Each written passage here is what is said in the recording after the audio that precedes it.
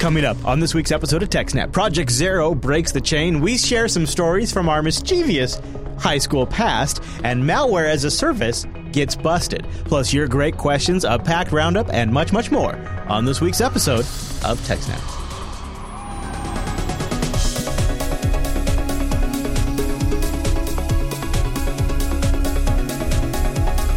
Hi, everyone, and welcome to TechSnap. This is episode 296 of Jupiter Broadcasting's weekly systems network and administration podcast. We stream this episode on December 8th, 2016. This episode is brought to you by our three fine sponsors, Ting, DigitalOcean, and IX Systems. I'll tell you more about those great sponsors as this here show goes on. Hold on. Stop the whole thing. We got to tell you about the live stream. We got to tell you about all our downloads. It's all made possible by Scale Engine. Go over to scaleengine.com. Now I can tell you that my name is Chris, and joining us every single week like a machine is our host, the admin, the tech, and the teacher, Mr. Alan Jude. Hello, Alan. Hello, Chris, everybody. Thanks for watching. Hello, sir. So I see that the Tetris lamp has been properly configured. It is in the go position. That must mean we have all of our boxes checked. The pre-flight checklist is complete, and we are ready to go. I like the show you put together. I read through it a little bit before we started. I was just thinking after last week's episode, we've had like 2 or 3 weeks where we didn't talk about Project Zero. And then look what Alan Jude does. Well, it's been on the list of things I need to talk about. Isn't that funny how it builds up? But the story was so big, I didn't have time to digest it the last couple of weeks. So I'm liking this. So I managed to make some time this week. Attaboy. By doing it the night before. Good thinking. Good thinking. So now we're going to finally break down Project Zero, Breaking the Chain. I like the title there. Break it down. So this one is, like we said, Google Project Zero. Been working on basically trying to stop some Flash vulnerabilities. So say, much as we'd like it to be true, it seems undeniable that we'll never fix all security bugs just by looking for them. One of the most productive ways of dealing with this fact is to implement exploit mitigations. That is, having systems in place so that if an exploit turns out to be in your code, it's locked down so it can't do very much, right? This is the whole idea behind sandboxing and so on. It's like, you can't ever get the program perfect. So if there is a problem, make sure it can't do too much damage. So Project Zero considers mitigation work just as important as finding vulnerabilities. Sometimes we can get our hands dirty, such as when we helped Adobe and Microsoft build Flash mitigations. Sometimes we can only help indirectly via publishing our research and giving the vendors an incentive to add their own mitigations instead. This blog post is about an important exploit mitigation technology they developed for Chrome on Windows. It will detail many of the challenges I face when trying to get this mitigation released to protect end users of Chrome. It's recently shipped to users of Chrome starting only on Windows 10 with Chrome M54. Okay. And ended up blocking the sandbox escape from an exploit chain being used in the wild a couple of weeks later. Well, so M54 only on Windows 10, though. It's interesting. A lot of Chrome features start there. They'll explain why only available on Windows 10 as we go through the story. Oh, great. Yeah. So they explain, what was happening there. So this is, it's possible to lock down a sandbox such as Chrome's pretty comprehensive, the one Chrome has, comprehensively using restricted tokens. However, one of the big problems in Windows is locking down access to system calls. On Windows, you have both the normal Windows NT system calls and the Win32K system calls for accessing the graphical interface, which combined represents a significant attack surface. Like if you look at their website, I think there's like 400 syscalls in the NT kernel, and over 1,000 in the Win32K kernel. Yeah. So while the NT system calls do have exploitable vulnerabilities now and again, for example, issue 865, it's nothing compared to Win32K. For just one research project alone, Project Zero found 31 issues. And this isn't counting many of the font issues that other people at Project Zero have found, and hundreds of other issues found by non-Google researchers. Much of Win32K's problems comes from its history. In the first versions of Windows NT, almost all code responsible for the windowing system existed in user mode. It basically ran as a normal application. Unfortunately, for 90s era computers, this wasn't exactly good for performance. So starting with Windows NT 4, Microsoft moved a significant portion of that user mode code into the kernel, becoming a driver, Win32k.sys. This was the time before Slammer, before Blaster, before the infamous Trustworthy Computing memo, which focused Microsoft on thinking about security first. Perhaps some lone voice spoke for security that day, but was overwhelmed by performance considerations. We'll never know for sure. However, what it did do was make Win32k a large, fragile mess, which seems to have persisted to this day. The attack surface, this large and fragile, exposes could not be removed from any sandbox process. So that'll change with the release of Windows 8.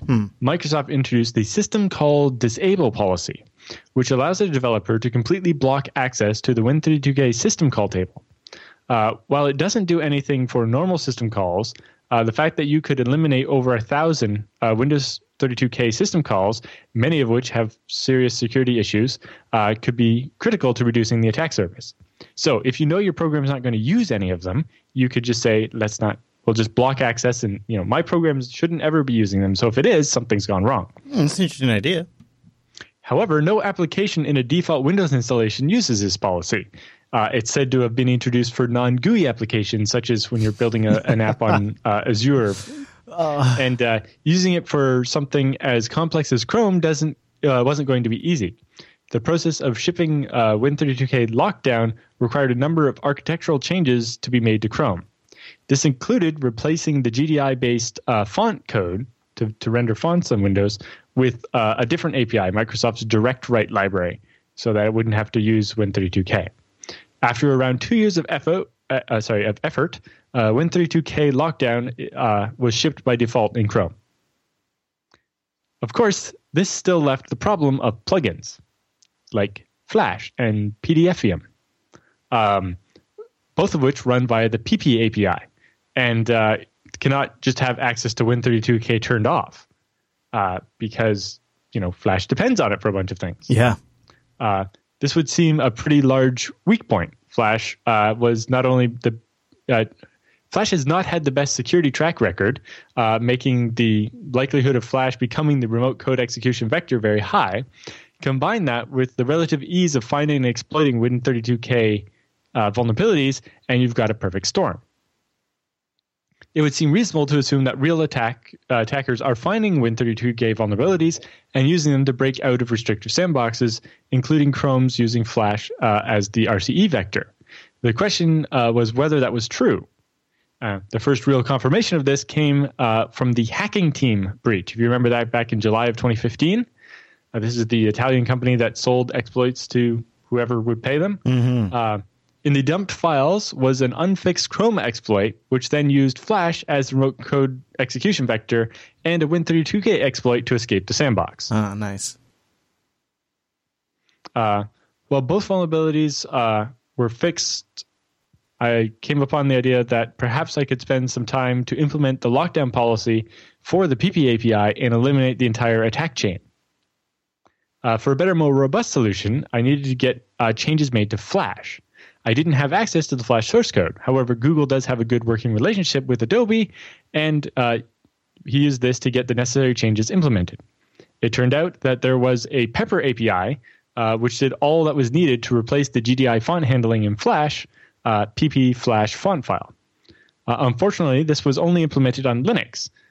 So he says, however, I was able to put together a proof of concept of a Windows implementation of that PP API, and then Jing Zhang at Adobe got a full implementation working for Flash in Chrome. So with some work, most of the code in Flash that needed the Win32k API could be replaced by using the Pepper API to have Chrome do something, a different way. He says, from this point, I could enable the Win32k lockdown for plugins, and after much testing, everything seemed to be working. So, yay, right? Yay! Except then he tried a DRM protected video.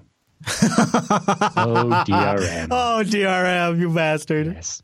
While encrypted video worked, any Flash video file which required output protection, such as the high bandwidth digital copy protection or HDCP, would not. So still, this presents a problem, as videos, along with video games, are some of the most, the things that still use Flash. People stop using Flash to make websites, and they make games and video players. And video, yeah, that's what Flashes are still around pretty for. Much the only reason anybody wants Flash is because it does a better job at video and making games. So in testing, this turned out to also affect the Widevine plugin for the encrypted media extension for Chrome. So it wasn't just Flash having this problem, it was Widevine stopped working in Chrome when you tried to play DRM video as well. Okay. Widevine uses the PP API under the hood, so not fixing this issue would break all HD content playback. Whoops. This is why they have to do so much testing before they can ship a change. They say the ideal way of fixing this would be to implement a new API in Chrome, which exposed enabling HDCP, then get Adobe and Widevine to use that implementation. However, it turns out it's not that easy. It turns out that the Adobe DRM and Widevine teams are under greater restrictions than normal development teams.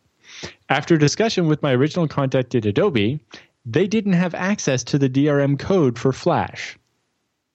The developer from Google was able to get a meeting with Widevine, because they're part of Google, and the Adobe DRM team, but in the end, he decided to go it alone and implement redirection for these APIs as part of the sandbox code.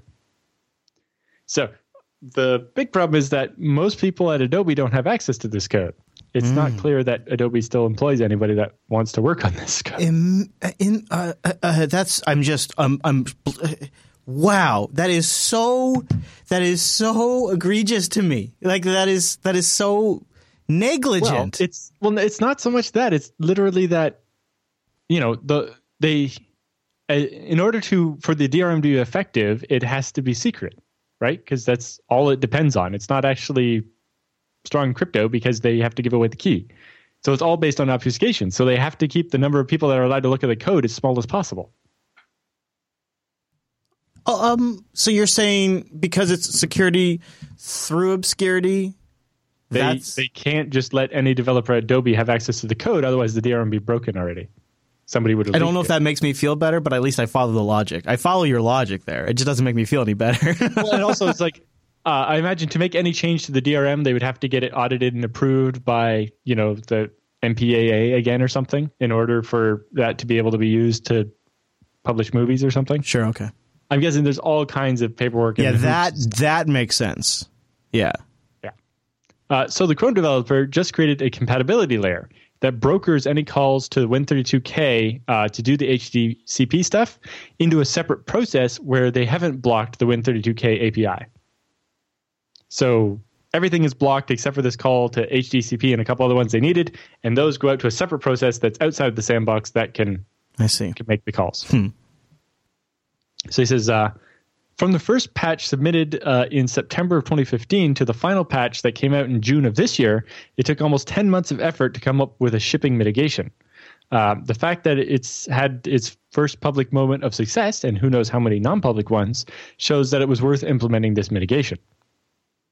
And he goes on to talk a bit about how they do split A/B testing and so on, and like rolling this out to the early, people that manually subscribe to like the beta and even earlier channels of Chrome. But then start pushing it out to actual regular users, maybe unsuspecting users, and keeping track of, how often it crashes or has an error versus the people that haven't updated yet. And, if there's no change, then everything's fine. But if all of a sudden all those users are complaining they can't play the encrypted video or DRM video, then it's going to be a problem, right? Yeah. So I found that interesting too. And they say, in the latest version of Windows 10, the Anniversary Edition, Microsoft has implemented a Win32K filter, which makes it easier to reduce the attack surface without completely disabling all the system calls, which might have sped up the development. So they pared it down. New version, you can just list which ones are allowed or which ones aren't allowed instead of it being on or off. Okay. So they could deny everything except for the HDCP one, and then they wouldn't have needed to do a bunch of this work. So they turned some stuff to off by default, pared down your available options, and so it's a smaller attack surface. On Windows 10, each application has the ability to say, I promise never to use these APIs and block me if I try.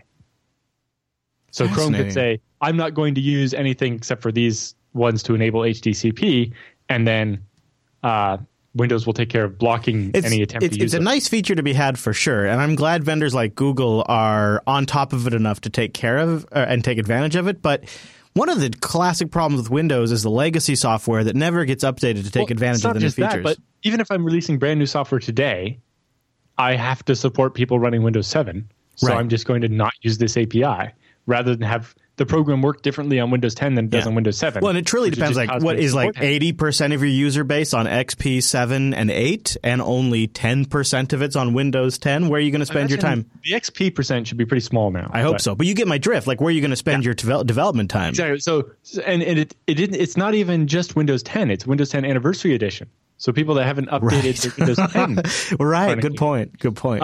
So maybe in 5 or 10 years, we'll be to the point where we can actually start using this API. Yeah. And by that, maybe we'll have a good majority of developers who have updated. That's like the best case scenario, really. Yeah. I mean, I don't mean to crap on it, because there are certain high profile applications like Chrome and Firefox that can take advantage of it today if they choose to. So it's a good thing. I'm not trying to say it's a bad thing. I'm just saying, it's not necessarily even Microsoft's fault. It's like Microsoft would really love it if everybody switched to Windows 10 Anniversary Edition right now. Right. Yeah. I, on the other hand, don't plan to give up my Windows 7 anytime soon. It's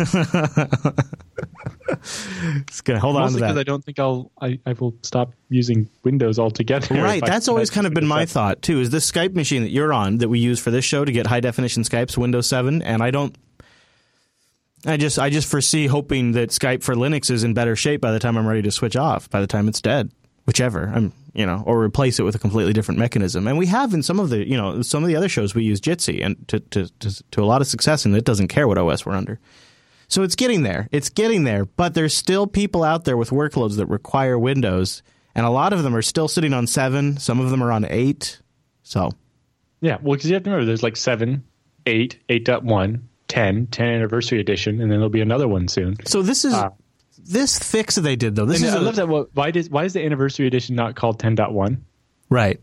Yeah. Like, how are we supposed to keep track of the difference between 10 and 10 Anniversary? I know. So this Win32K filter, which Edge uses already, for example, this is an interesting approach, because it's like, well, we've built in all of this stuff. This approach is kind of similar to what OpenBSD's Pledge API does, allowing you to disable certain system calls. Well, it also reminds me of AppArmor to a degree too, because AppArmor functions sort of like this application is, and in some degree SE Linux, but AppArmor is a better analogy here. This application is expected to only do these things. We have set it up to only do these things, and if it tries to go outside these constraints, it gets blocked.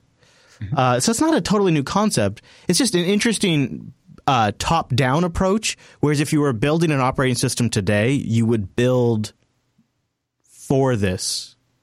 This would be something, you know what I mean? Like this would be built in. It's kind of even just the difference between FreeBSD's Capsicum, which is for each file handle you have open, you're saying this one's only for reading or only for writing, or each different thing it's going to do. Whereas with Pledge, it's like, well, in order to not have to rebuild these applications, we're just going to be like, these are the system calls we need. Don't let us do anything outside of that. Mm-hmm. Exactly. Yeah. Huh. All right. Well, that's pretty interesting. Any other notes or thoughts on that story?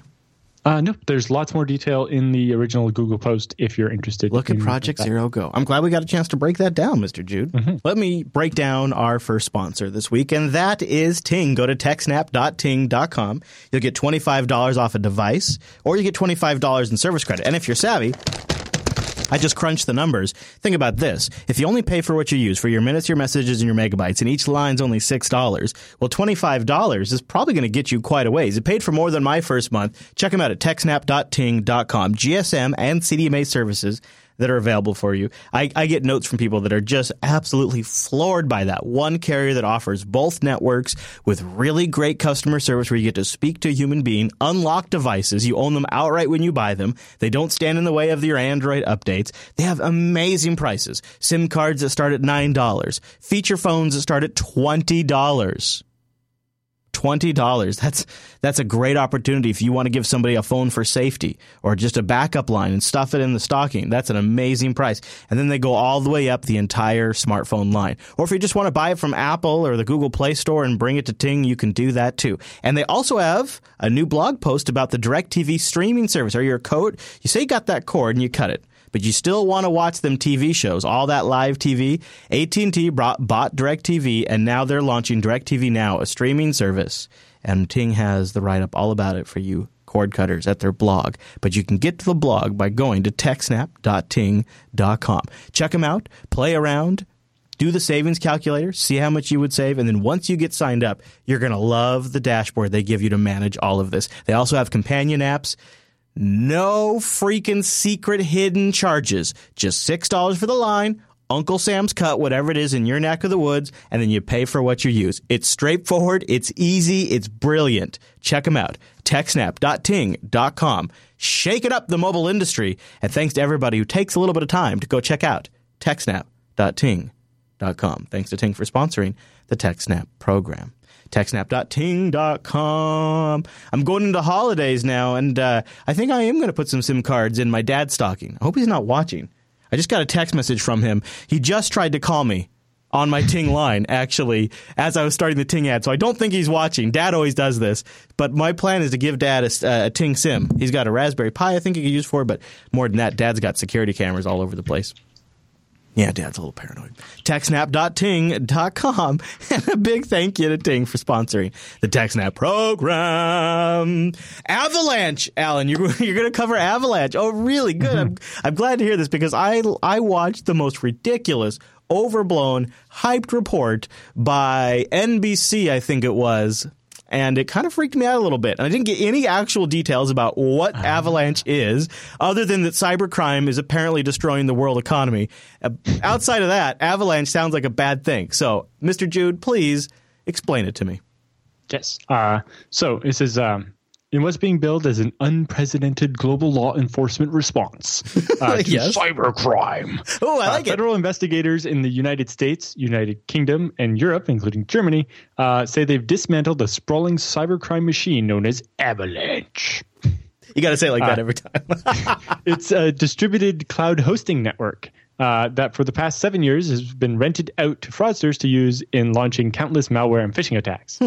So somebody figured what they actually needed was a platform for malware as a service. Malware as a service. Being the guy actually doing the malware all the time, sure, and having to deal with all those headaches, they would just build the infrastructure and rent it out like Amazon AWS to the bad guys. What could go wrong?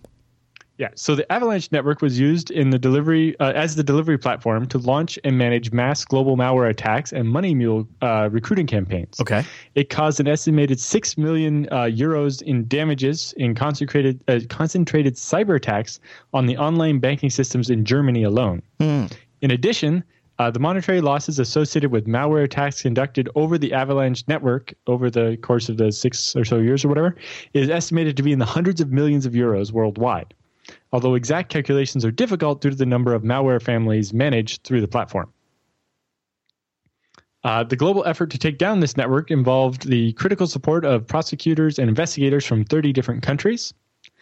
And then these numbers at the end sound a little sad. As a result, 5 people have been arrested, 37 different premises have been searched, and 39 servers were seized. That's not all that impressive. Yeah. Victims of malware infections were identified in over 180 different countries. Okay. They also managed to have 221 servers taken offline through the abuse notifications sent to their hosting providers.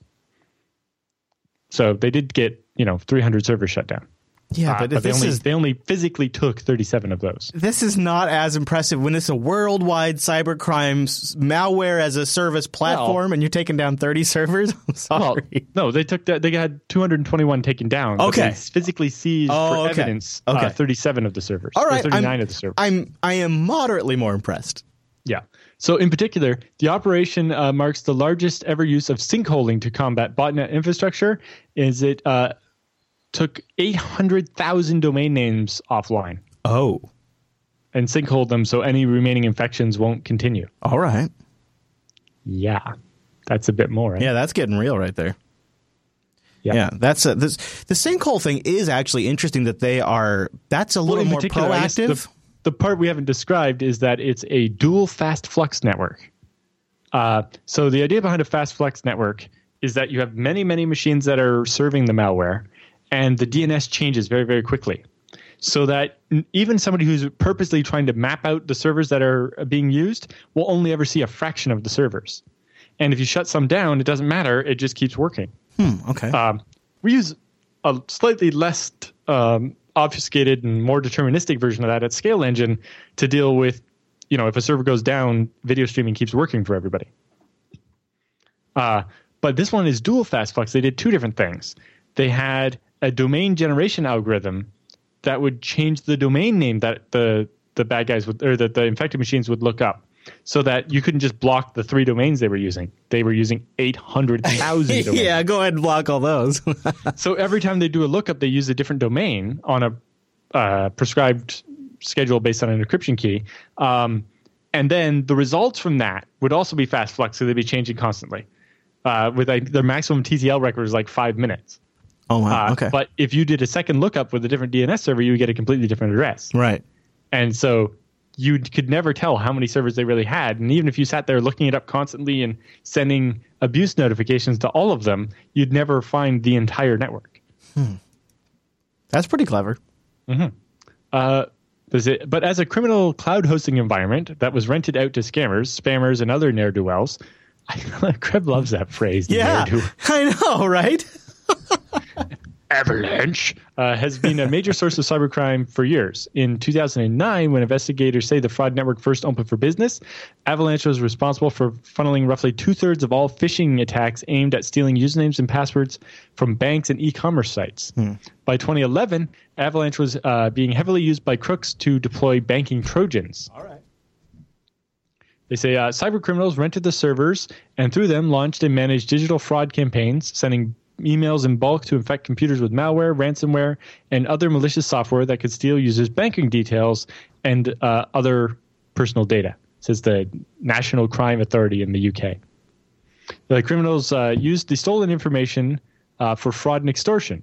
At its peak, 17 different types of malware were hosted by the network, including major strains with names such as Gaznim, URL Zone, Panda Banker, and Loose Mail Sniffer. That's my favorite. Yeah.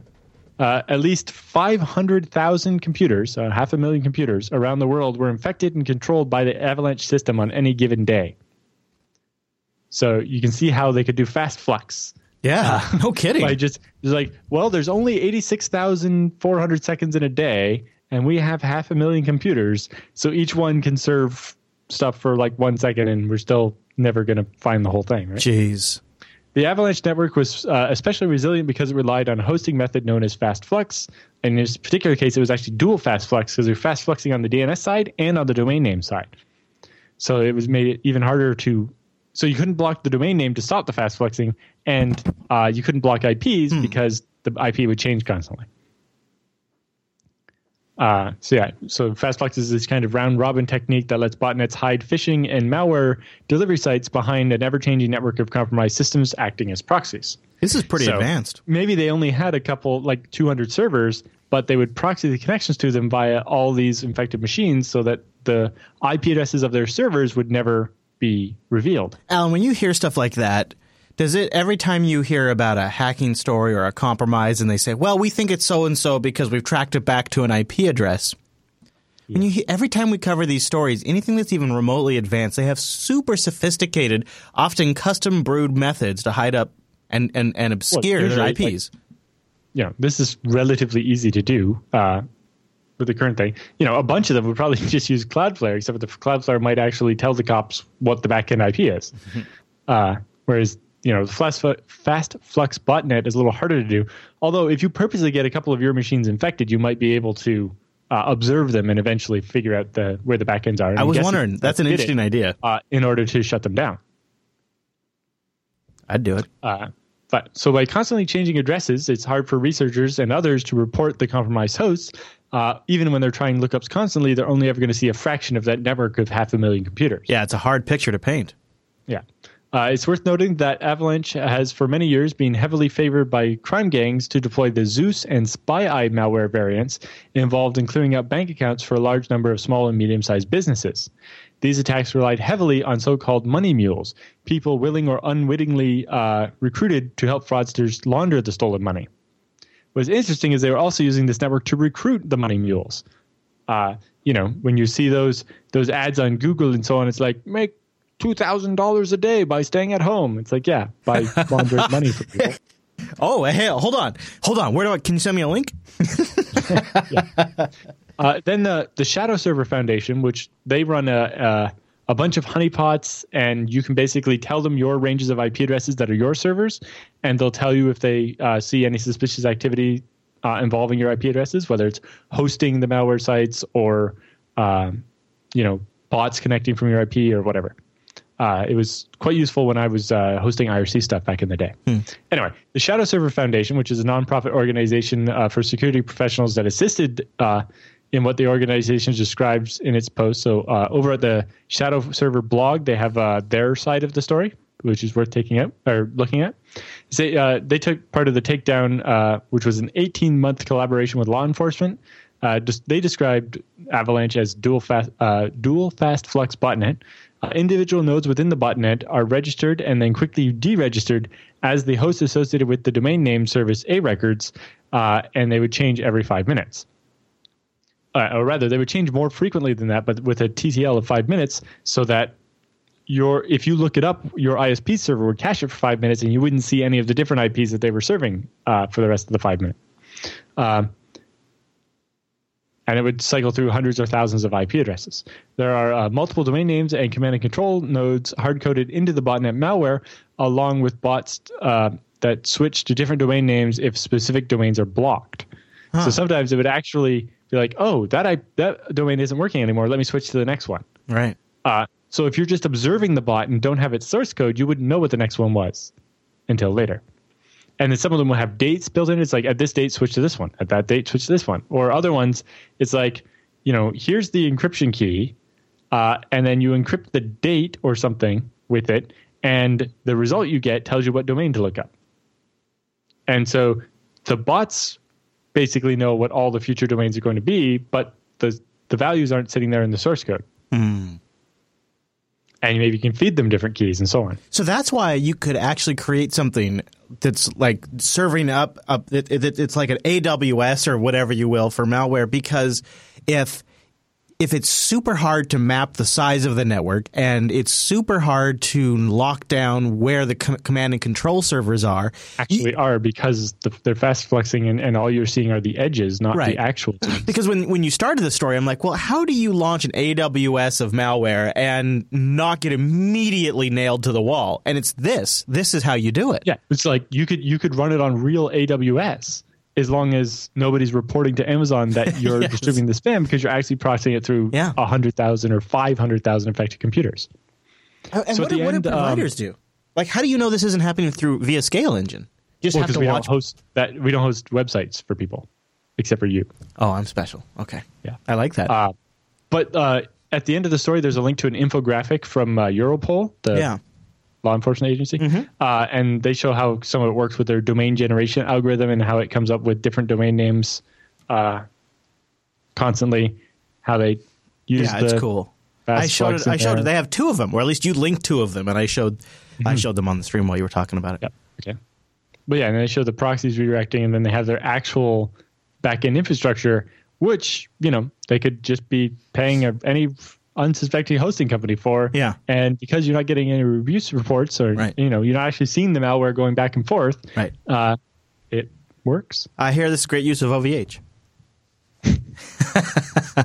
It's a really interesting story, Alan. And your coverage was a little bit different than NBC's coverage, turns out. That way more informative. So, and if you missed anything, Alan has it noted and linked. There's links to Krebs, Ars Technica, and Europol's versions. Yeah, and including the infographics. One doesn't have as much detail. And then also check out the Shadow Server one.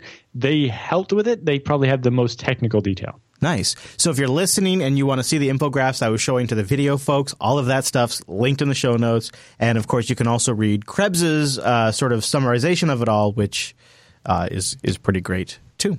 Thank you, Mr. Jute. Very nice. Let's take a moment and talk about IX Systems, a second sponsor here on the TechSnap program. IXsystems.com/TechSnap. Here's the first thing about IX you should expect. It's going to be a sales process that like nothing you've ever experienced before. And if you're anything like me, you're going to go into it wanting to blow past this. You're going to want to configure it all on the website, hit add to cart, and just buy. And you don't even want to have to talk to a human being. Don't be that guy. That's who Chris was, his first IX buying experience. Don't be that guy.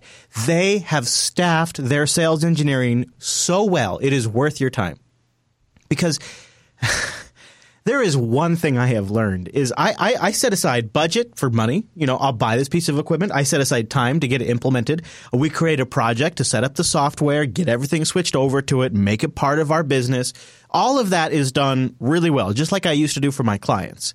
However, what I never have time for in my business is when something dies or something fails or something doesn't work out the way we expected, because then we're out of money, but even worse, we're out of time. IX Systems is the best way to avoid this problem. IXsystems.com/TechSnap. Go there, learn more. You can grab the white paper. You can support the show by visiting that URL, but more importantly, I would encourage you, switch your IT purchasing for your infrastructure over to IX. Whether it's small jobs or large jobs, IX has incredible systems built around these Intel processors that are kicking so much ass, you're going to have to go there and learn more yourself. IXsystems.com/TechSnap. Dig around, look at their blog, learn a little bit more about the company, look at their clients. Learn why Alan and I go to IX when it comes to our hardware. IXsystems.com/TechSnap. It's, the big difference is just not having to think about this stuff.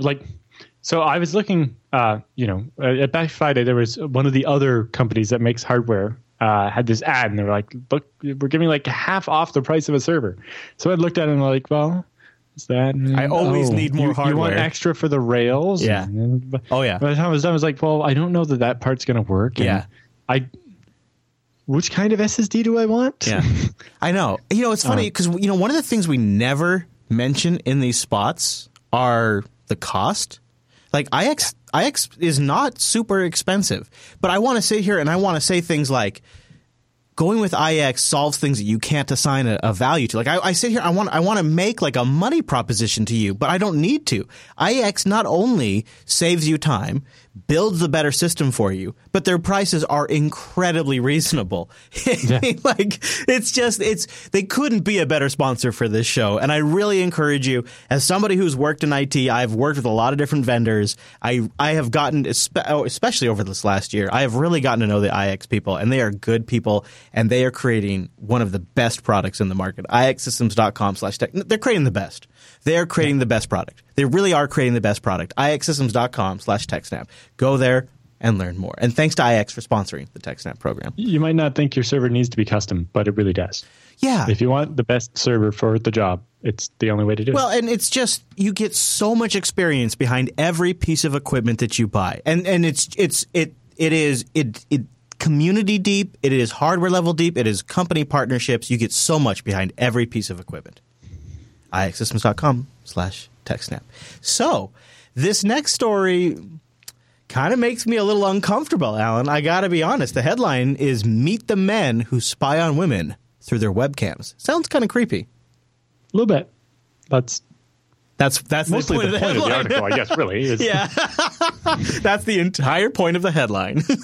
Yeah. All right, what's going on? But yeah, so this article describes some miscreants who use RAT, or remote administration Trojans, to control people's computers and then use that to harass the people or spy on them in various ways and so on. So it describes a scenario in this particular case of a ratter, which is what they apparently like. That's to be not called. bad though. It's not awful. Watching and then taunting a victim, trying to scare them and shock them. All right, so it just starts with a blonde woman sitting, on the couch with her computer on the coffee table or whatever, and she's like, "See, that shit keeps popping up on my computer." The woman is visible from thousands of miles away on the hacker's computer. The hacker has infected her machine with a remote administration tool that gives him access to the woman's screen, her webcam, her files, her microphone, and anything else on her computer. He watches her and the baby through a small control window open on his Windows PC, and then he describes decides to have a little fun. He enters a series of shock and pornographic websites and then watches them appear on the woman's computer and watches her reaction. The woman is startled, so he does the Microsoft text-to-speech and makes the computer ask, "Did it scare you?" Yeah, okay. So a young man steps into the webcam frame and he's like, "Yeah, you've been hacked," and closes the computer and unplugs the internet. What an experience! Both could you stare at the imagine? computer in horrified fascination as picture of old naked men appear in the web browser. Ooh. Then vanishes as the McAfee security product blocks the dangerous site. Far away, the hacker opens his Fund Manager control panel, which provides a host of tools for messing with his rat victims. He can hide the Windows Start button, or the taskbar, or the clock, or the icons on the desktop. Sure. My favorite one is always take a screenshot of the desktop and then turn the start menu and the icons off so that it look like they're there, but you can't click on them. Yeah, that's a good one. I have definitely done that one. Yeah, it says badly confusing many casual Windows users. He can have their computer speak to them. Instead, he settles for popping open the remote computer's optical drive and making it say achoo. I have done that too. I am a dick. Copies of this incident like this are not hard to find. They're on YouTube, and there's thousands of other videos showing rat controllers or ratters and them using them and taunting people, pranking or toying with their victims. Of course, the kinds of people who watch others through their webcams aren't likely to limit themselves to those sort of mere hijinks. Mm-hmm. Not when computers store and webcams record far more intimate material. Yeah, no kidding. Yeah. I have one pointed at me right now as we record this. Well, you do too, obviously. I could show you, but there are 3 webcams on the top of my monitor right now. Yeah, I've got 2. I've got 2 webcams plus a camera pointed at me. Yeah. Hold on. Do I have a? Hold on. I thought I had a shot of it. Oh, there it is. There. See, look, that's me on the webcam, Alan. Yeah. But what my webcam has is a lens cover. cam. Yeah, mine does not have that. I have the same model of webcam, but it was bought before. The 930E? Yeah, but Sure, it's not a 920. Yeah, no, absolutely. Yeah. But I think it was. I think I bought it before Edward Snowden was a known name. Yeah. But yes, both of mine do. So actually, if I stop using the broken one, I could use it as spare and put it on my old 920. You're still using the broken one? No. But the broken one is sitting on the monitor because I didn't unmount it last week when I swapped it in the middle of the show. You were doing a Mad Dog style, yeah. Yeah. But, this reminds me of high school. Back when I was in high school, which would have been 15, 16 plus years ago now. I know, right? I built one of these in Visual Basic, a simple rat. And not only that, but I convinced the school to let me install it on all of the computers. How did you do that? By giving them a version of the control panel. So the teacher could sit at the front of the class, get the list of computers, browse to them, and take a screenshot and look what people are doing and a couple other basic things. So they got a control panel about this big written in Visual Basic. Mine was the whole screen. I did this via I did versions of this within individual commands, like ejecting the CD-ROM, controlling the screen, speech output, and I did it for Macs and Windows machines over the network. And the way I did it is I just became so valuable to the district IT staff that they had to give me administrative access to the network. And once I got domain admin privileges and Apple server privileges, I was able to Yeah. I did all kinds of stuff. So by giving them this program that they found very useful, especially like the librarian liked it the most because, they had the computers in the library that anybody could walk up and use. And every time she did her little patrol every 15 minutes or whatever to come up and make sure nobody was doing something they shouldn't have been on the computer, because, those computers are for doing research, not for, right. Shenanigans. Playing game sites or whatever. Yeah. So every time she'd walk over, everybody like minimize or close things. And she was like, "God, what are they doing?" So then she could look at screenshots of the computers from her desk.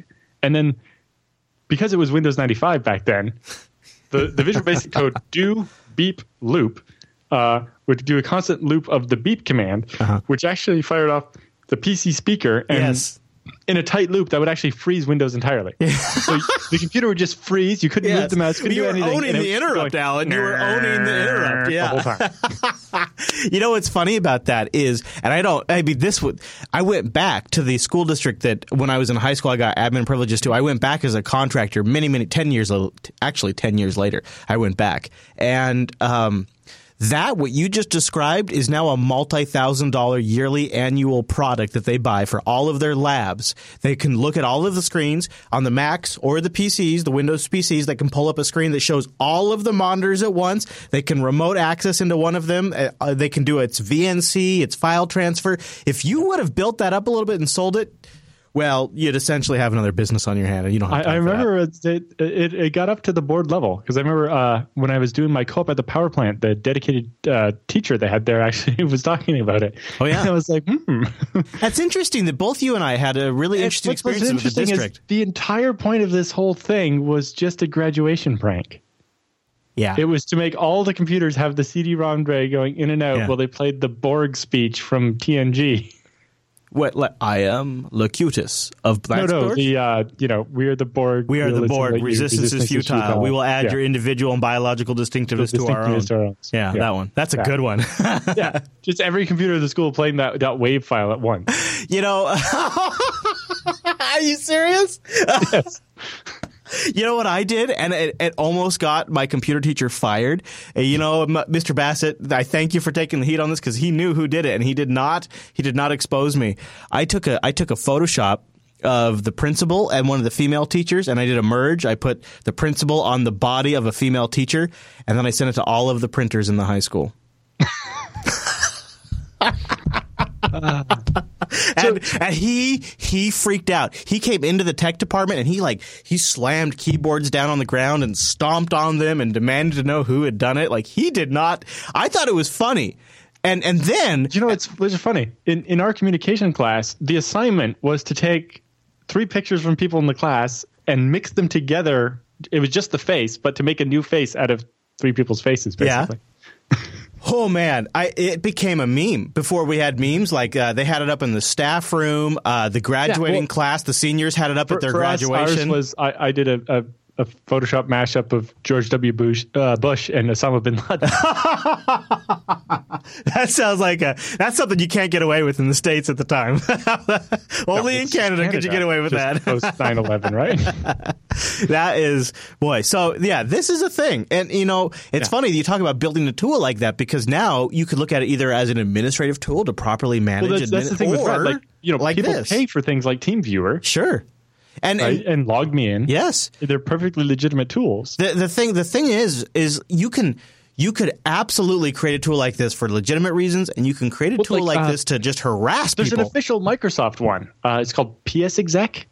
It's from the old sysinternal set and Mark Rusinovich. And then there was a different one we used called Beyond Exec.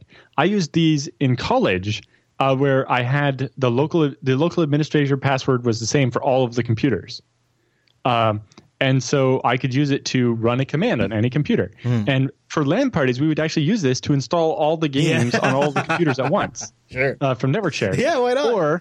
Or during class, I would use it to close the video game the person in front of me was playing because it was distracting me. Yeah. So you could see how you can use tools like this to be really funny, right? I mean, you could be like, we can do like ejecting CD-ROMs, but you can also use these to do real harm. And if you're doing this to somebody who's a total computer novice, this could be some freaky stuff. Just moving their mouse cursor can freak them out. Yes, but you know, in this case, if you're using their webcam, you could record blackmail material and, you know, nude pictures and all kinds of things like that, right? Woo! So then they have a quote here from so there's a hacking forum where people that do this communicate, which has a really strange set of rules about what's allowed and what not. But anyway, they say, "Man, I feel dirty looking at these pictures." So says someone, one of the many users on the above ground hacking discussion site on the internet, which has more than 23 million posts. The poster is referencing a 134-page thread filled with images of female slaves surreptitiously snapped by hackers using the women's own webcams. It says, the poor people think they're alone in their private homes, but have no idea they're the laughingstock of the hack forums. It would be funny if one of these slaves ventured into learning how to hack and came across this thread. Now, when they use this word slave there, they're, mostly joking because the women are unsuspecting, but I've also heard of cases of once they have the blackmail material, using it to force the women to give them more. Absolutely. Basically, forcing a person into being your own private cam girl or something. I have talked about on and off on the Unfiltered program, like what happens when we go into an era where the people who have technical knowledge have an intrinsic ability or have something that they can. I'm trying to think about a way to not say this where it sounds demeaning. It's not really like lord over people. Yeah. It's more just coerce them with things. Like you have an understanding of something that they're forced to use. Go back if you think about it in medieval times, you're now a wizard, and you can do things that they just can't possibly understand. And right. You're magical, and you're to be feared. And yeah, even though it's just the only thing separating them from understanding is just knowledge, but it's not something because technology has become so commonplace and so accessible. They don't have to learn how it works to be able to use it, and so they're at a certain disadvantage compared to those who do understand how it works and how to use it. Yeah, and there's one thread on this forum where the guy was watching the webcam. As he stole some kid's Steam login. Oh, geez. The kid starts crying, and his big brother's getting all mad, and then his mom's calling the cops. And that's so awful. Yeah. That's no good. Yeah. This is whether this would in fact be funny is unlikely. Rat operators have nearly complete control of the computers they infect. They can and do browse people's private pictures in search of erotic images to share with the others online. They even have strategies for watching where women store photos, most likely to be compromising. Which kind of brings up an interesting topic. I've always found the psychology of how people store and organize files fascinating. Oh, tell me more. Not necessarily just where the files are trying to hide in plain sight or something, right? Not just but how just they hide the porn, layout. but just in general, the layouts people come up with. I often have come across layouts and I've gone theme for our customers for organizing their videos. I'm like, what the hell? It's like fixing spaces and underscores and inner caps, at the end of file names and all that. Oh man, I bet that drives a guy like you crazy. And for me, I look back at my old organizational systems and I go, what the hell was I doing? Like, why did I do it that way? Well, so I have one myself off. My aunt. My aunt's a real estate agent, and she's was hyper anal organized, right? And so I think I have a screenshot of it here somewhere. But folders are prefixed with a 2-digit number, so that they're ordered not alphabetically, but in the order I want them to be ordered in. Yes. And I don't number them 1, 2, 3, 4, 5 or something. I number them with big gaps between them, so I can insert new things in the middle. Okay? What are you using? Because I could I'm numbering the directories, not anything else. So that's what I do. So I do this too. Is I number my directories, but I do 1, 2, 3, 4, 5, and you're doing no, mine's currently the top directory in the my work directory, my business stuff is 10-invoices, and then 11-incoming invoices. Yeah. And then 15-quotes, and 20-reports. So and can you see this on your video feedback? Can you see this? This is my this is last night's episode of Unfilter, and I have 00-, and I have the folders laid out in the order they go. And then when you go into them, the clips themselves are also numbered individually, so that way they just sort regardless of alphabetic or regardless of creation timestamp. They sort the way I want them to after I've organized and processed them. And I sometimes do this with my footage in a different way, but I will use A, B, C as categories, and then I'll use 10s, 20s, 30s, and 40s. So I have I have a range of 10 in between each, where I could do 31, 32, 33 that I could add later on. That's kind of how. Yeah, so I just pasted a screenshot of mine, an older version of mine, in the chat room, if you want to try to show that. Yeah, okay, yeah. At alanjude.com. I didn't even know that was still up. Let's see. Zooming in and enhancing. Enhancing, and there we go. So we have invoices, reports, requests. Yeah. Yeah. That's good. That's kind of close to. That's funny. You and I have kind of come on a similar model. Yeah. And it's just because you don't need to have anything else but a file system for that to work. But so that's one fascinating thing. But looking at how people hide their porn is a different thing. Yeah. And it brings up, there's a different version of this that also happens, right? So while there's the ratters that are infecting computers and so on, there's also the people you take your computer to when it does get infected. Right? So if you take your computer into the local Best Buy or whatever to have them clean the viruses off or reinstall it or whatever, while they're trying to fix your computer, you don't think they also do a search for star.jpg? Well, yeah. There are some forums out there where people that fix computers swap the interesting photos that they have found. That's embarrassing. Oh, boy. That's not... See, so if you're going to have, not just porn, but other stuff on your computer, you probably want it in something like a Veracrypt volume, because you never know. If your computer breaks, you're not going to be able to go and erase the files or something before you take it to the store to be fixed. Very true. And things like that. Mm-hmm. Anyway, so rat tools aren't new. The hacker group Cult of the Dead Cow famously released an early one called Back Orifice at the DEF CON Hacker Conference in 1998. It was one of the first tools I ever used of this type. The lead author, who went by the alias Surdistic, called Back Orifice a tool designed for remote tech support aid and employee monitoring and administration of Windows networks. But the Cult of the Dead Cow press release made it clear that Back Orifice was meant to expose Microsoft's Swiss cheese approach to security. Compared to today's tools, Back Orifice was primitive. It could handle the basics like key logging, restarting the machine, transferring files, snapping screenshots. I remember in the one I wrote, screenshot took a while because it took a screenshot of a bitmap, then it had to compress it as a JPEG, and then it would send it over the network, and I had like 33.6K internet at the time. So it took a while to get a screenshot. Yes, it did. Even the LAN at the school wasn't very fast. Yep. So even doing it, inside the school wasn't particularly fast. Yeah, 10 megabits. It goes on. 10 megabit. My first school network, 10 megabit, and it was what is it? Not duplex. What's the other? I can't even remember anymore. When your network, when you have 10 megabit and it's not half duplex. Which is actually a misnomer, right? Because duplex means both directions. Yes, that's why I was like, what? And you can tell how long it's been since I've been on a half duplex connection, though. Yeah.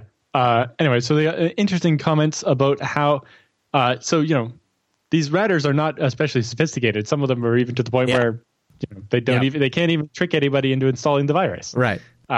And one of them goes on here. I seem to get a lot of female slaves by spreading Sims 3 with a rat server on a torrent site. So a torrent with a fake version of The Sims 3, or with The Sims 3 infected with a virus, so that when they install it, they also get the virus. And Sims 3 was something that a lot of females downloaded. Another turns to social media.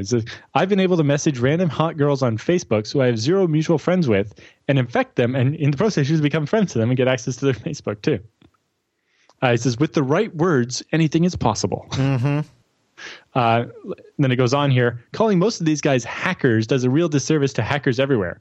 Only minimal technical skill is required to deploy a rat and acquire slaves.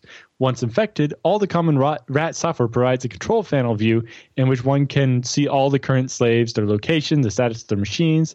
With a few clicks, the operator can start watching the screen or webcam of any slave currently online. And then,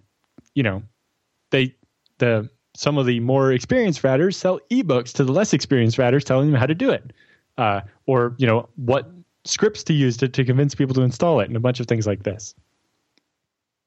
All kinds of terrible, terrible things. Man, it looks like an old Windows application. The control panel? They have some newer ones as well, but okay. Yeah. Boy, that looks awful, though. Most of these are very unsophisticated. I feel a little disgusted after talking about this. Yep. The way they refer to them as slaves and taking pictures of girls, it's so gross. Yep. It's just disgusting. And the problem is, again, the statement I made earlier is... When I was doing this, when I was 14, there were no webcams and nobody had pictures on their computer. Yeah.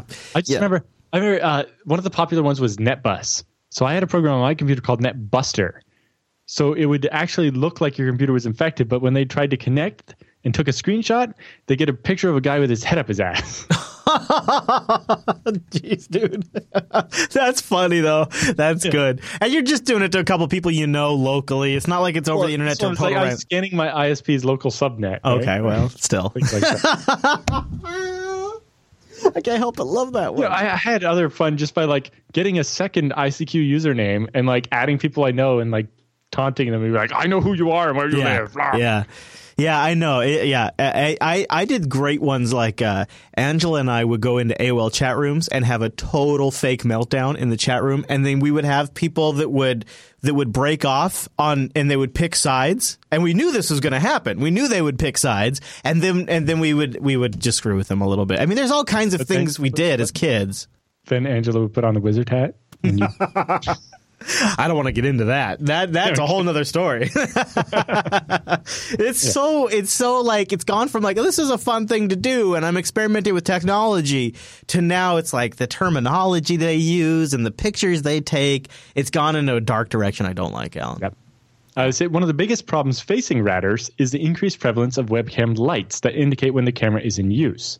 There are entire threads on the forum devoted to bypassing the lights, which routinely worry rat victims and often lead to the loss of the slave. Yeah, here's one of a cop who has a laptop in his police car, and then they turned on... this one was on his computer. They found this picture. That's not a picture. It's from the webcam. That makes sense. Yeah, because probably didn't have internet connection while he's in the car.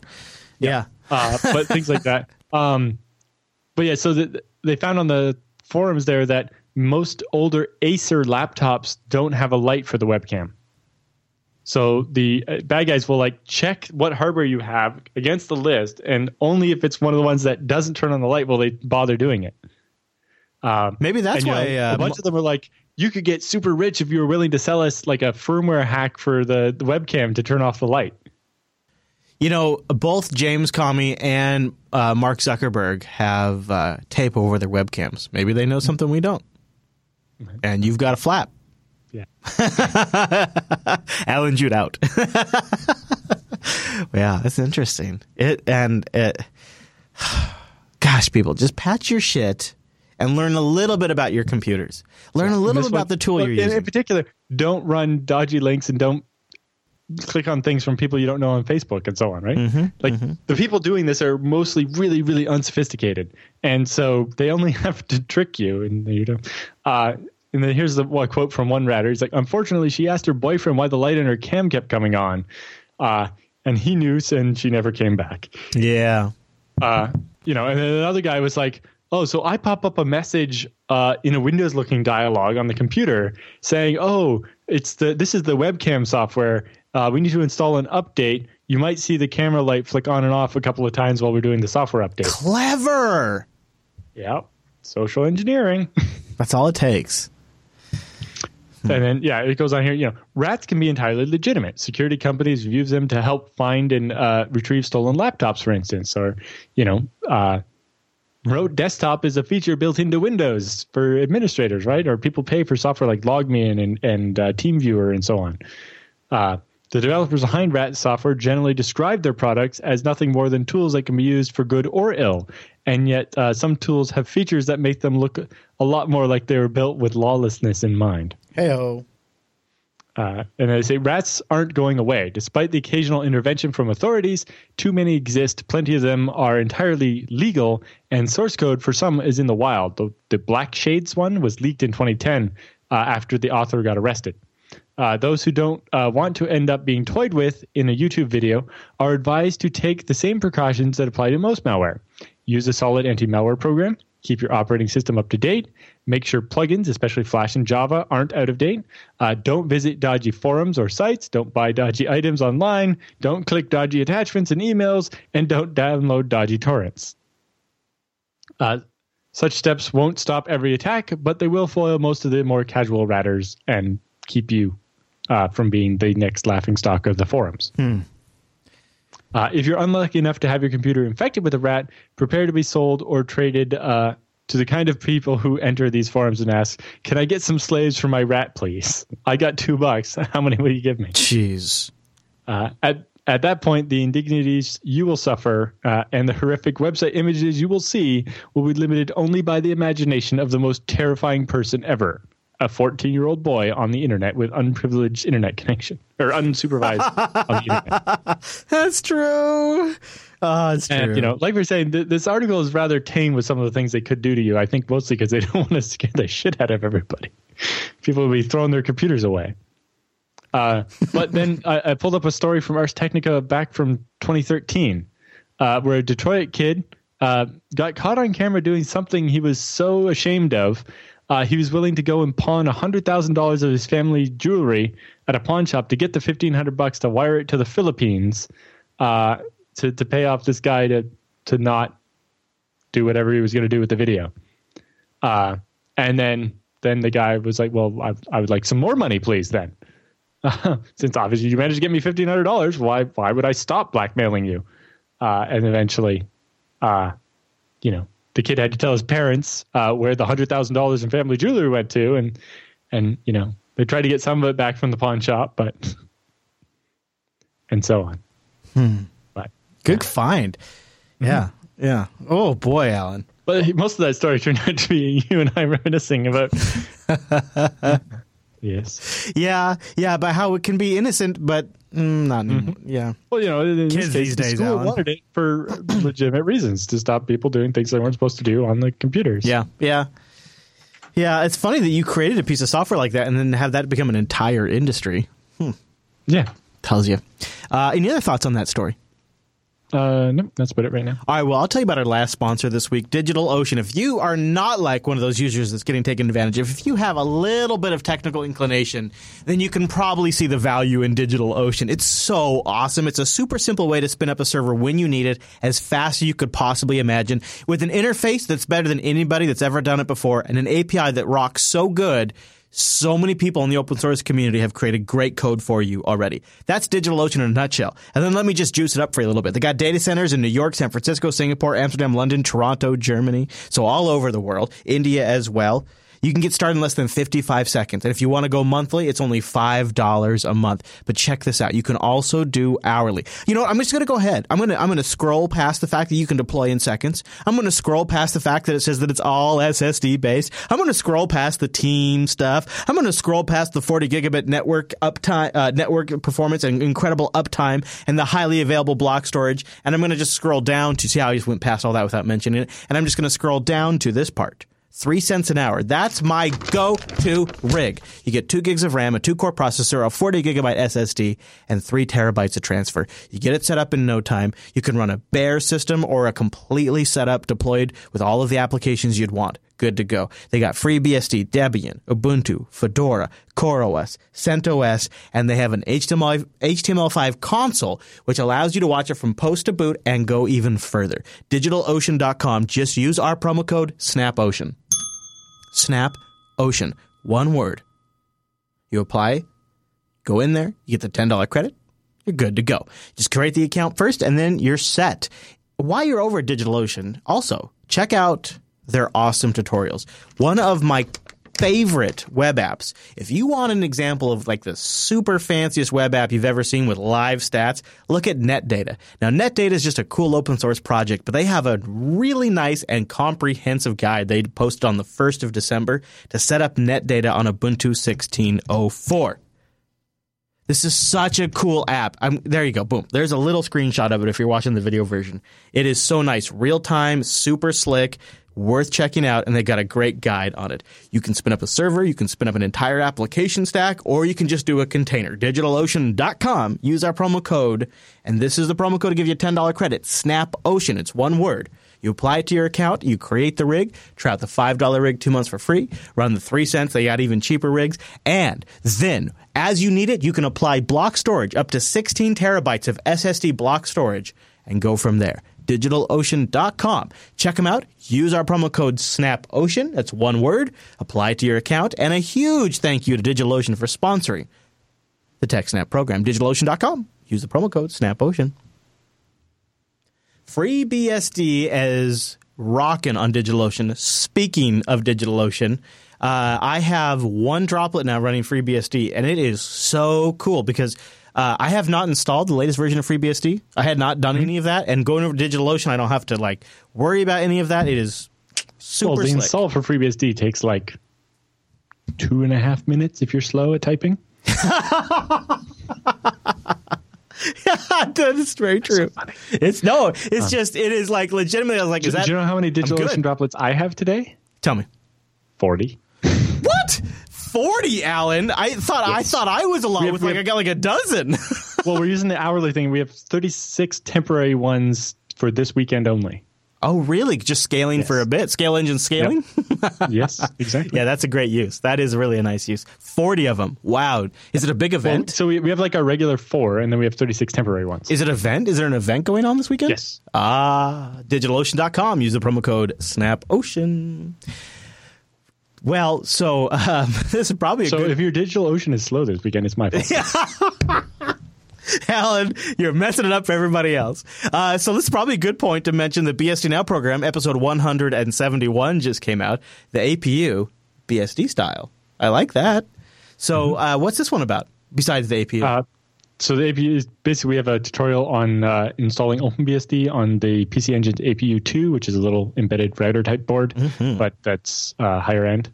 Then we have a story of one user giving up his Mac and going to a combination of OpenBSD and Arch Linux. Really? Yep. A bunch of other stories. I don't know. You're looking at the show notes more than I am. Yeah, I don't Distro Watch did a review of NAS for free, which you guys covered some of the highlights for that. Unix in the browser tab, which is kind of interesting. Yes, so the NAS for free still supports UFS, or even, I don't know why you would, but FAT32. Why not? But if you want to run a NAS on something older that doesn't have enough RAM for ZFS, or is 32-bit only. Yeah. And, FreeNAS is ZFS 64-bit only now. Yeah. If you still need something to run on older hardware, I really don't think people should be trying to build reliable NASs out of hardware that old. But if you really want to, NAS for free lets you run FreeBSD, UFS, and all this stuff on your 32-bit hardware. And they also have a version for ARM. All covered in episode 171 of the BSD Now program. You can go get the HD version, download it, and this is about the halfway point in the TechSnap program. So just as TechSnap wraps up, I bet your BSD Now download will be done. And that's nice because you'll be like, oh, I was really kind of enjoying that. Hopefully. I'm hoping you're feeling that way. And so you just pick it right up with BSD Now, episode 171. And with the TechSnap news all done, that means it's time for the TechSnap feedback.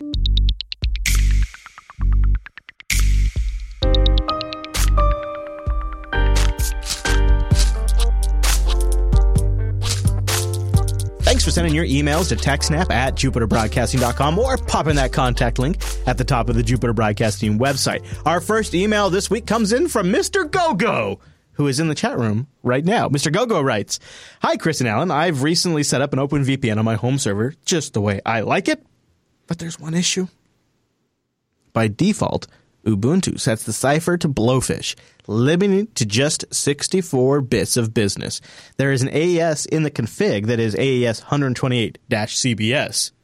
Is this the best one I could use?" Huh? Say again? I think it's CBC, not CBS. It's a typo. not CBS. Huh? I know that the larger bits is better, but will that actually affect performance as well? What's the trade-off? Also, what's the most secure way to give users the key? From the IRC, Mr. Gogo. Yeah, so we covered about 2 months ago that all 64-bit ciphers are now known to be weaker than originally thought. And so, yes, I think newer versions of OpenVPN don't default to Blowfish anymore. I don't think it's Ubuntu that defaults to Blowfish. It was just OpenVPN in general did.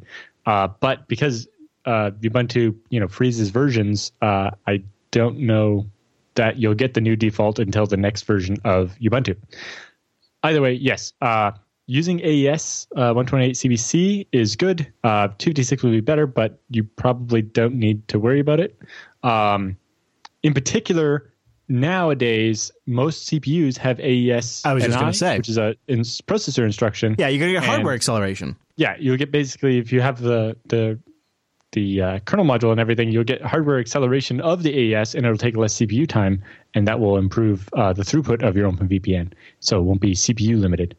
So yes, I would recommend the AES 128 CBC mode in OpenVPN. I don't know what some of the other modes it supports are, but AES is probably your best bet because you're going to get the hardware acceleration for it. And okay. Yes, you shouldn't use anything 64-bit because, as we covered, I think it was about 2 months ago, all of those are now known to be weaker than originally thought. All right. Also, pay attention in the roundup where we have upcoming news about OpenVPN. Michael writes in about participating in open source projects. He says, "Hi, I've been working in IT for over 10 years now, and I would like to participate in some open source projects to give some love back to the projects I've been using for free all this time. Currently, I'm heavily using FreeBSD and Debian Linux with Nginx, Apache, PostgreSQL, PHP, and some other integrated utilities to provide services to me, my customers, my family, and others to get away and independent from Google and other proprietary servicei. What would you think is the best way to contribute to those projects, and where should I start to get in touch? I'm also working as a free software developer architect, so also some development work will be possible in my free time. So he's not just talking about money, but possibly code too. How to get started in this area? What do you think, Alan? So the biggest thing is finding, an area that you want to contribute to.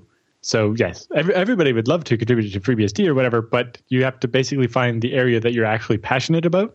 Because it turns out this work is, kind of hard and you really have to be motivated to do it.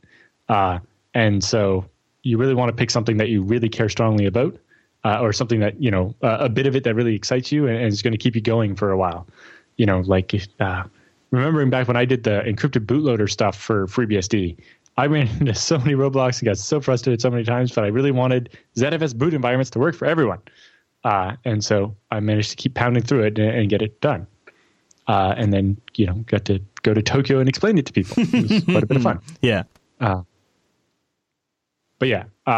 So definitely you got to look at what your skills are. You don't necessarily have to pick the area you're most skilled in. You might want to be the skill you want to learn might be one of the better places to focus on. But you have to kind of pick out what you want to do. You can always start with documentation and stuff, especially if you're a heavy user of, say, FreeBSD setting up web servers with Nginx, Apache, Postgres, PHP, etc. You probably know where some of the sharp edges are, the little extra bits you have to do to make it work nicely. And you can work on making it so that it'll be easier for the next guy to get out of the box, to go from vanilla FreeBSD to having their Nginx, Apache, Postgres, PHP set up. Or just writing documentation. We always need more documentation, especially documentation really requires somebody. It works better if it's written by somebody who just learned how to do it, because they don't have as many assumptions and they, everything's still fresh in their mind. Well, and just to hold on, it's about when you're new, there's so much more that you don't know. You don't come into with all of this knowledge. You think about all the steps, whereas when I do, it's like I just know that that's over there. And I don't actually think about it. And might not even mention. Be sure you have an SSH key set up on the server before you try to log in, because that's just in your world already done. Yeah, bunch of things like that. I like that. So whether it's documentation and it doesn't even have to be official stuff. It still helps the project. The more mentions there are of FreeBSD on Google, when people had to Google, how to run this PHP app on FreeBSD. Having Google results for that actually work, and aren't from 10 years ago is very useful to us. So you can get started on documentation, or you can actually start on contributing, fixing bugs, or just improving things. It doesn't have to be actually broken. It just, if it takes 5 steps to do this and it could take 1, you can just build that and submit it. I like that. But I would say definitely try to pick on one area you care about most and work on that first. You can always do other stuff too. Yes. But I focus on the area you care about the most. All over the place. Yes. Good point, Alan. Really good point. The open source really is about scratching your itch, and make sure it's an itch you actually have, so that way you'll stick to it. Even when you don't feel well, even when you're kind of down, even when things are busy, make it something that really even when scratches. It doesn't work the first time. Yeah. Stick to something that'll really help people. Russell writes in. It says, hello, Chris and Alan. I'm loving the show and its thoroughness.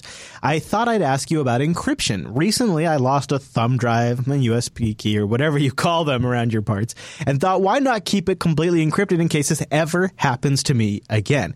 Especially now that 64 gigabytes is only about $15. That's a lot of data I could potentially lose. I did a little looking around and saw that VeraCrypt is the spiritual successor to TrueCrypt, and thought I'd ask the experts. I need a cross-platform. He's about 80% Mac, about 18% on Windows, and 2% on Linux and FreeBSD, although FreeBSD isn't totes necessary because he has yet to convince his school to switch, and they're sticking with Linux as of now. So he's looking for something to have all of his bases covered. Again, primarily on Mac, 80% of the time, with about 20% on Windows and about 2% on Linux or FreeBSD. And he'd like to have something he could encrypt and then open up on all of them. VeraCrypt isn't bad. I think VeraCrypt is probably one of the best as far as portability. Yeah. I don't know that there's a good solution that would work in all of those different places other than VeraCrypt. Yeah, I kept thinking, like, could you... Is it possible to do Lux under FreeBSD? I don't think so, and definitely not under Mac, is it? Yeah, there might... I don't know. There might be, like... Mac has VeraCrypt Fuse. might be the best... I think VeraCrypt might be your best bet for that. Yeah. But what absolutely. I would do is cheat a little bit and make a small, not encrypted partition at the front of the USB stick and put like the VeraCrypt installer on it. So if you're ever at a foreign machine, you have the installer for it on Mac and on PC or whatever, and can just do it. You're not going to encounter many machines without internet nowadays, so maybe that's not as big a deal. I actually think that's super smart. If you got 64 gigs to work with, do 2 partitions. The first one's like a FAT32, mounts on every OS. Put a couple of things you don't care about. Put the VeraCrypt installer for a couple of different, put like a deb package on there, put an exe on there, put the DMG on there. And then if anybody ever grabs your thumb drive, and I understand this is security through obscurity, but if anybody ever grabs your thumb drive and they plug it into their machine, it'll mount. And they'll be, well, this is what's on the thumb drive.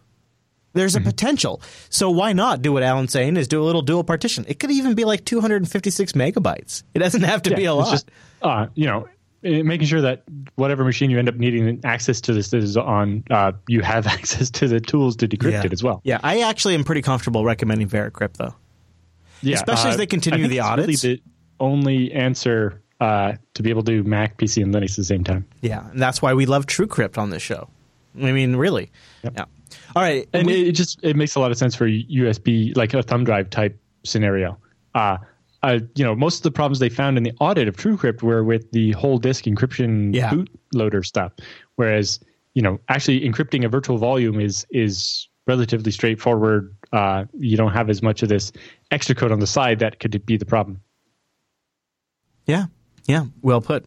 So, Russell, I would say stick with your VeraCrypt instincts, but double down on Alan's suggestion. Do a little partitioning. Make it easy. Make it easy for yourself, but also it not only does it give you peace of mind that you'll be able to access that data because the installers are right there on the thumb drive, so that's nice, right?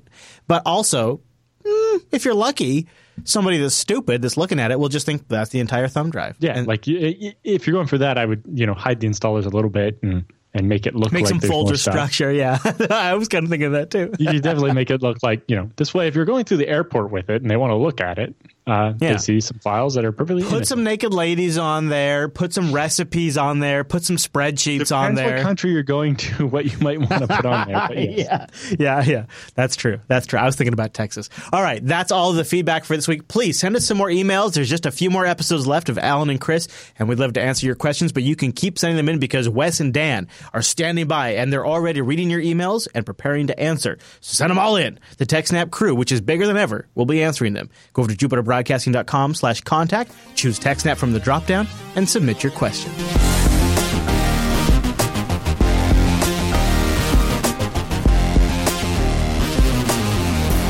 Welcome to the TechSnap Roundup. Yeah, that's what that crazy music means. Now, the Roundup are stories that didn't fit towards the top of the show, but we still want to talk about them and give you some links to read even more after the show. And some of these links came from our subreddit at techsnap.reddit.com. How about that fanciness? And I'm not sure about this first one. It probably did. But this is so on point with what we've talked about over the years that I had to include it. Millions have been exposed to malvertising that hid in the attack code in banner pixels. Manipulated images are almost impossible to detect by the untrained eye. Researchers from antivirus provider ESET said that Stanago, which they've dubbed as the campaign that dates back to 2014, was used. Malicious script is concealed in the alpha channel that defines the transparency of pixels, making it extremely difficult for even a sharp-eyed ad network to detect. Hides in the alpha channel, Alan. So they hide the payload in the graphic, and then the code in the JavaScript that extracts it doesn't set off any alarms. Mm-hmm. That is cheeky. And I see the tweet the other day. It's like, I don't run ad blocker on your site because I want things for free. I run ad blocker on your site because I don't want viruses. It's true. Yeah. All right. How about an admin calendar for sysadmins? Yes. This one is quite good. They've talked about a number of different things. I guess there's a new one up there today already, but lots of interesting stuff. They talk about change management, Jenkins. I don't know, a different post every day with lots of detail about interesting sysadmin things. I like it. Make it part of your holiday tradition. Yeah, this is DevOps sec stuff and all kinds of stuff. Good news for OpenVPN users, potentially. Dr. Matthew Green is financing an audit of OpenVPN 2.4. Well, no, the Private Internet Access Fund is paying Dr. Matthew Green to do the audit. Okay. Thank you. Yeah. So if you're running OpenVPN 2.4 or around there, you're going to get basically some benefit from this overall project. They're going to do an audit, and that will lead to newer versions of OpenVPN that are even better than what we have now. Because Alan is correctly assuming there will be vulnerabilities found. Krebs talks about researchers finding a fresh fodder for IoT attacks. Yeah, turns out Sony makes web security cameras, and they have 80 different models, and all of them have 2 hard-coded users built into them. Oh. One called Debug, and one called Pramana, which I'm guessing was the name of some company that Sony bought the camera technologies from. That's exactly right. Either way, I forget how to say it again. What? The botnet. Oh, Maria, Mario. Anyway. Yes, the stupid botnet with the silly name now has this in its search pattern and is finding all the cameras. Well, this will make you feel better. HP is shutting down. So the Sony cameras, what's especially bad is these are used in a lot of really big enterprises with fat internet connections and government installations and stuff like that. So probably worse than the other one. How about this, though? Does this make you feel better? HP is going to shut down default FTP and Telnet access to their network printers in 2016. Starting with ones that are sold after this announcement. They won't have FTP turned on by default. So the billions of HP printers already out there, no hope for them. But all new ones will be better. I thought that was going to be our positive story. All right, how about this one? FlashBugs is dominating the FlashBug. Oh, damn it! There's no spin in this one. Okay. FlashBugs dominate the exploit kit landscape. 6 of the top 10 vulnerabilities used in exploit kits during 2016 were in Flash. So exploit kits adopted the Adobe bugs in the past year, including Neutrino, Angler, Magnitude, Rig, Nuclear Pack, Spartan, and Hunter malware kits. All of the vulnerabilities that are most popular, 6 of the 10 most popular vulnerabilities were in Flash. Oh, not too shocking. A lot has improved in Flash in the last year, mostly thanks to Google's Project Zero. So maybe next year will be better. This next one, it is a major heads up for anybody that's watched the Linux Action Show because we have featured this application before. AirDroid. AirDroid, for the last 6 months, has made anyone who's running it vulnerable to code execution attacks. AirDroid, which has been downloaded 10 million times, or maybe 50 million, depending on which stats you look at, has unfortunately had a security hole. Attackers who are on the same network can exploit the weakness to push fraudulent updates or view potentially sensitive user information, including special identification information, subscriber identification information, things that are unique to each phone. You just have to be on the same network and you could leverage the vulnerabilities. Moreover, the attacker could also see the user's sensitive information such as the IME, the IMSI, and so forth.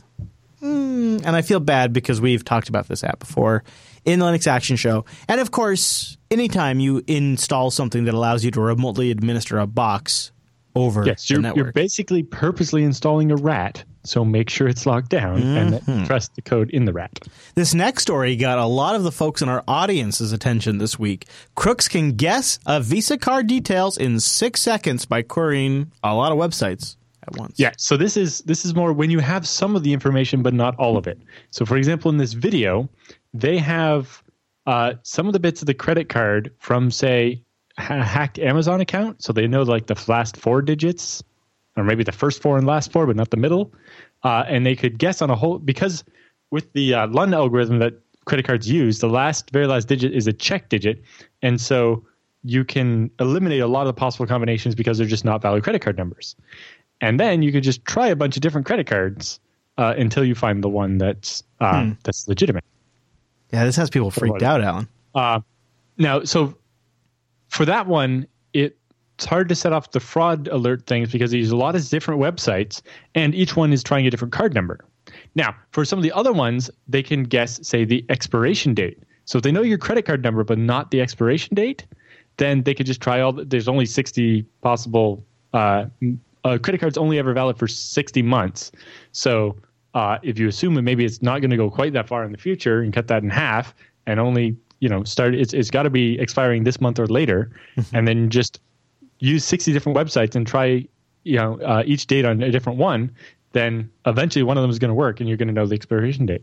It says in the article that MasterCards are not vulnerable to the attack because MasterCard's centralized network detects the guessing attack after fewer than 10 attempts. Right. So the way MasterCard works, they don't have kind of this extra middle layer. So all the requests go directly to MasterCard. And so they notice after 20 attempts, they'll start blocking things. Now, that's only if you're working on one individual card. If you're trying multiple cards, it's harder for them to do it because you're coming from a lot of different websites, so they don't see the pattern the same. But when you're trying to guess the CVV or the expiration date of a card, that can be important.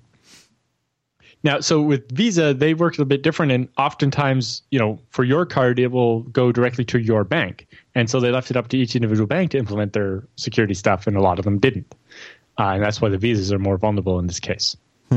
But yeah, it really means that if you have the credit card number and the expiration date, but not the CVV, because the database you hacked did it properly and didn't store the CVV, well, it turns out if you have access to a lot of websites that accept credit cards, you could try every different combination on a different website until one of them worked, and then you would know which one is the right one, and then you could go and use the card. Microsoft is going to bring ARM emulation or something to this degree. Check this out. Oh, I'm sorry. Yeah, Microsoft's going to bring x86 emulation to ARM devices, sort of like you probably thought about they would have done originally with Windows RT when they did Windows 8 back in the day for ARM processors. I'm guessing that was the plan all along. It just turns out it was harder than they thought. Yeah, well, they're going to do a partnership with Qualcomm. They've already been talking. I guess the partnership's established, but not everything's been worked out quite yet. But essentially, via a partnership with Qualcomm, which probably means there's something at the processor level, you'll be able to run x86 code on Windows ARM devices. So I don't know what they're doing. Using the image activator on FreeBSD, if you try to run an ARM binary on FreeBSD x86, it fires up QEMU user mode and runs that one application through QEMU's emulation. I'm guessing you could do something similar on Windows. Yeah, I'm trying to figure out what Qualcomm is doing, and it just says there's a partnership, but it doesn't really say what's happening. Some of the development or something, I don't know. What's happening at the CPU level? We don't know. Lenovo says that this is how FreeBSD allows you to build packages for, say, your ARM, your Raspberry Pi on your regular x86. Lenovo says that if you value your server, you should probably block Microsoft. The register says this. But yes, so it turns out on Lenovo's server line, the next Windows update could screw up when mixed with their current UEFI firmware, and you need to install the EFI firmware update first before you install the Windows Server update. Otherwise, your machine will stop booting. Okay, all right. So Lenovo has advised sysadmins to say, hey, before you update with Microsoft's latest November patches, first install our UEFI patch first. Get that installed from our website, then do the November updates. They're not really saying don't install the November update. They're saying before you install the November update, install our patch. Why can't this all be done through Windows Update? Why can't the Lenovo update come down through Windows Update? Well, this isn't a software update. It's an EFI firmware update. So? It's like reflashing the BIOS. I don't care. I don't care. It's not something you do from Windows Update, basically. Apparently, it affects 19 configurations of its XM5 and M6 rack servers, as well as the X6 systems. Microsoft Security Update MS16-140 for Windows Server 2012, 2012 R2, and 2016 will cause the machines to crash if they don't have the UEFI firmware update applied first. Okay. Good to know. Lots of Lenovo servers are going to have problems. Interesting, they say replacing the system board will not fix the issue. I don't know how that they must mean replacing it with another Lenovo system port. Yeah. This one's good. Before you download your next Adam Sandler movie, consider this. An Oregon District Court has sided with a wrongfully accused man who was sued for allegedly downloading a pirated copy of the Adam Sandler movie, The Cobbler. According to the court's recommendation, the man is entitled to more than $17,000 in compensation as a result of the filmmaker's over-aggressive and unreasonable tactics for coming after him for pirating Adam Sandler's movie. Who's being falsely accused of downloading a torrent, getting paid instead of screwed. That feels good. In particular, it seems like the movie studios hire some company to go and find the offenders, and they don't care about false positives or whatever, and just flag everybody they can, and they're getting smacked for it finally. Alan, don't listen to the anarchists in our chat room, the crazy people who are in IRC right now, because the chat room is not dead, my friend. It lives on. It lives on. IRC, actually, FreeBSD is probably a great example of this. There's a ton of work getting done via IRC for the FreeBSD project, right? Yeah, the FreeBSD project's been using IRC since the beginning, and we don't really plan to change. Most older open source projects I know use IRC. Some of the newer ones only do other stuff, but real-time communication that's passive is very valuable. IRC. JB Live has an IRC at jblive.tv. Anyway, this particular story is a story from CBC Radio where they interviewed some of the people. Mostly it's just talking about, from the perspective of somebody not in IT, it's very odd that there's chat rooms full of people that are willing to help people with their IT problems, and that they hang around and use an internet chat protocol from the 1980s. Hey, if it works, Alan. Yeah. Hey, if it works. Exactly. I know you're all about that Slack, but hey, IRC. Hey, this is good news for you. Amazon's got an AWS Canada region. Canada Central, they're calling it. Are you excited? Why are they calling it Canada Central when it's like as East Coast as New York? Yeah, well, obviously East in Canada means Maritimes, but Central. When you say Central Canada, that's the prairies. Not and I don't think that's. But that's exactly what they announcing the AWS Canada in parentheses Central region. Which the way I take that to mean is that they're going to have probably one on the West Coast and one further on the East Coast. That's what that means. As far as I know, I couldn't spin up instances on that today. Well, then that's no fun. But it's definitely coming. Oh, the TR64. When shoddy implementations come back to haunt you. Oh yeah, speaking about Maria more about this, the bug in the modems shipped and routers shipped by the ISPs in Germany and Ireland and so on that caused all these problems in the last couple of weeks. This story digs into how the protocol came to be, and in particular how the protocol spec says that it's only meant to be used on the LAN side, not on the WAN side, and how it's supposed to require a username to access all of it except for certain read-only bits. And there, the username is optional, and then that it should, but doesn't require, having SSL. But it turns out when people implemented this on their modems, they put it on the WAN side with no authentication of any kind and wide open, and it had a bug where you could run arbitrary commands if you malformed the XML. Jeez, no kidding. Coming back to haunt you. Holy crap. Oops. Jeez. The TR64. I thought that was one that was really easy to reflash too. It looks like a piece of gear that I had for a long time. TR064 is the protocol used for configuring DSL modems. Not the model in this picture here. Okay. No. Okay. No. The TR064 is a protocol set up by the DSL forum. The specification document addresses security early on in Section 4, wherein it states that access to any action that allows configuration changes the CPE must be password protected. Yes. Turns out it wasn't, and you can just disable the firewall. And that's the fact that they made it run on both LAN and WAN, but just firewalled it off on the WAN side instead of making it not bind to that interface. Just stupid. Just so dumb. Dumb. Not even like lazy, just dumb. That's just a bad practice. Why are you going and building a firewall if you don't even know how to set that stuff up? What's the matter with you? All right, send your questions in TechSnap at JupiterBroadcasting.com or go over to the contact page at JupiterBroadcasting.com. And don't forget, we stream this episode live, or all these shows live, over at jblive.tv on Thursdays. It begins at 1 p.m. Pacific, which is 4 p.m. Eastern, which is 2100 UTC. I'll go with that. You can just go to jupiterbroadcasting.com/calendar and get it converted to your local time zone. If there's a story you didn't hear us cover, well, consider just sending it to the subreddit. I mean, maybe you'll get it in. It could always be in the subreddit, techsnap.reddit.com, and your questions at the contact page. All right. That is the end of this week's episode. If there's anything else you want to know more about, find the links in our show notes. Subscribe to the RSS feeds to get next week's episode. And thanks so much for tuning in this week's episode of TechSnap. And we'll see you right back here next week.